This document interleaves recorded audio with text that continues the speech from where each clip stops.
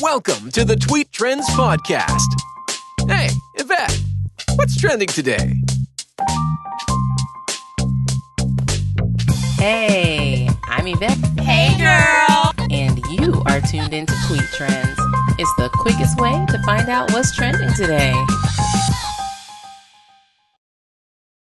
It's a day late. I'm $1 short, but I'm here, dog it. And today we're going to talk about Roar. Let's get started. Hello and welcome back to the show. Before I get started with today's topic, I want to apologize. I'm so sorry that I was not able to get the episode out on Thursday like I normally do. So those of you that use the podcast to pass the time while you get your chores done, my apologies if I threw everything upside down on its head. But I have been fighting this pollen.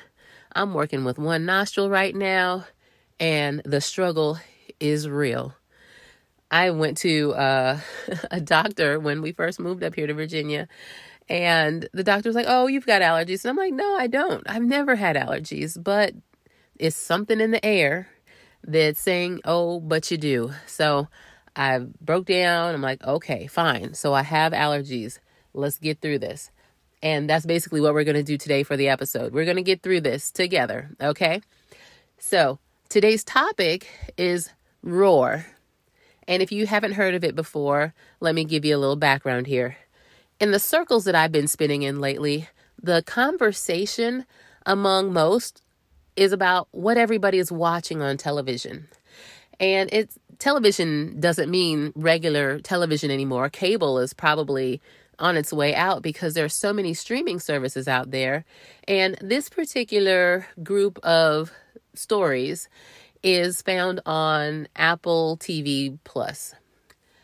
And let me start by giving you the explanation or the description that IMDb says about Roar. Roar is an insightful, poignant, and sometimes hilarious portrait of what it means to be a woman today. Well, I'm going to stop right there and say, I'm not buying that. Nope. Not buying it. The reason being is because if you look at the titles of the various episodes that fall under Roar, the first one is The Woman Who Disappeared, literally. Then you have The Woman Who Ate Photographs, literally. And they go on with The Woman Who Solved Her Own Murder, The Woman Who returned her husband, The Woman Who Was Fed by a Duck. Now that one they didn't say it was literally.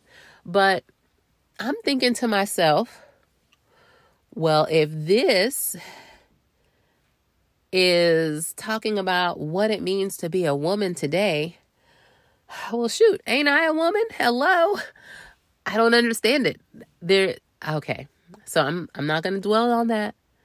But that is a big part of my issue with the way they describe the anthology. And then they go into each one of the episodes. And so today I'm going to talk about the first episode. And I'm going to talk about the first episode because, one, I can relate to it.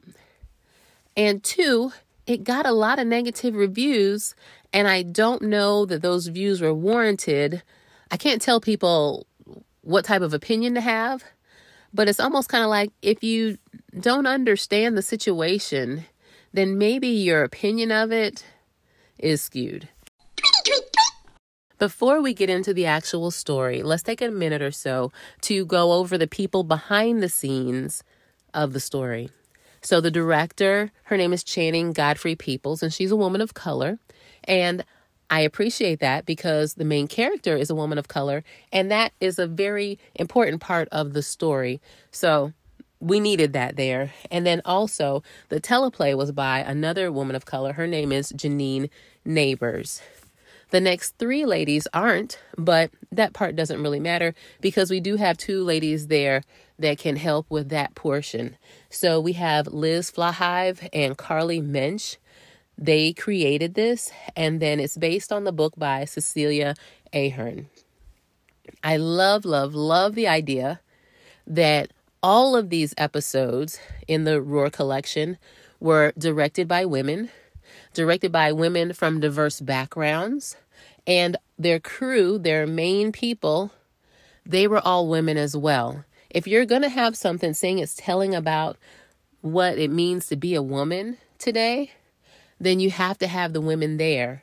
Now, like I said, there are some of the stories that I'm kind of like, if that's what it means to be a woman today, then maybe I need to check a different box because, I don't see that happening. But, of course, there's always the exception to the rules somewhere. So my thing is, I just wish they had worded that a little bit differently. But neither here nor there. Let's go ahead and get into the story. All right, it's time. We're going to dive into this episode. The title of it is The Woman Who Disappeared. It aired on April 15th, and it's only a 30-minute time investment.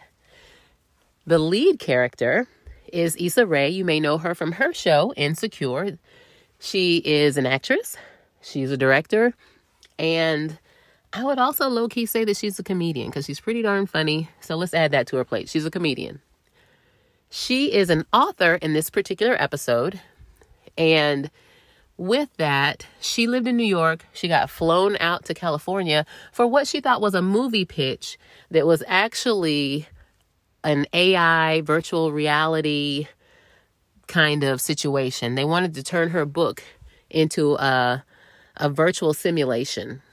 And they had an example of it and people got to see it. But they didn't do that until the very end of the show. But I feel like people focused on that. The people that rated this, they focused on that little piece at the end and not the items that were happening along the way. So bottom line for me is that I don't think that it was a racial situation. I think it was more of an intersectionality type situation where a woman who's Black and in a position that's very influential, although she's a big wig, people still don't give her the same respect that they give other people. They don't hear her. They don't see her. They don't respect her ideas or just they don't even recognize that she's saying anything because it's like she can't possibly have a good idea. I think it was more of that than a racial thing. But the people who were reviewing it, all they could see was Black. Because then in the end, in the virtual reality simulation, there was a police situation. But that was such a small piece of this entire segment that I don't see how they got stuck there unless it's one of those things like the last thing you saw is what you remember. So having said all of that, I could relate to this. I picked out everything. There were so many AI situations in this that it wasn't even funny. She was like not recognized in 3 different situations. And it slowly got to a point where she was having trouble even recognizing herself, even seeing herself. And that happens too. When you get to a position, you get to a place and you start smelling yourself, you don't even see the real you anymore. You're looking and you're like, who is that? You're looking a little unfamiliar there. So I struggled with the reviews of the other people. And then it was like they were saying that, if you're doing something like this, you should put the best one out first. And they actually rated this one the lowest. But honestly, I think that no matter which one they would have put out first, it still would have been rated low because the way they're kind of like Alfred Hitchcock type shows where the things are kind of odd. It may throw you a little sometimes, but in my mind, I thought this particular episode was excellent. Thank you for joining me for today's episode. And again, I apologize for getting this episode out so late. I am so sorry, but I am really fighting this pollen. It is ridiculous. But about the show, I intentionally didn't want to say too much about it because I really didn't want to spoil it for you. I really want you to go in there and look at it yourself. And I'd love to have a little back and forth discussion about what you thought about it, because I plan on going in and making my own review and kind of breaking things down and let people know that this wasn't about race.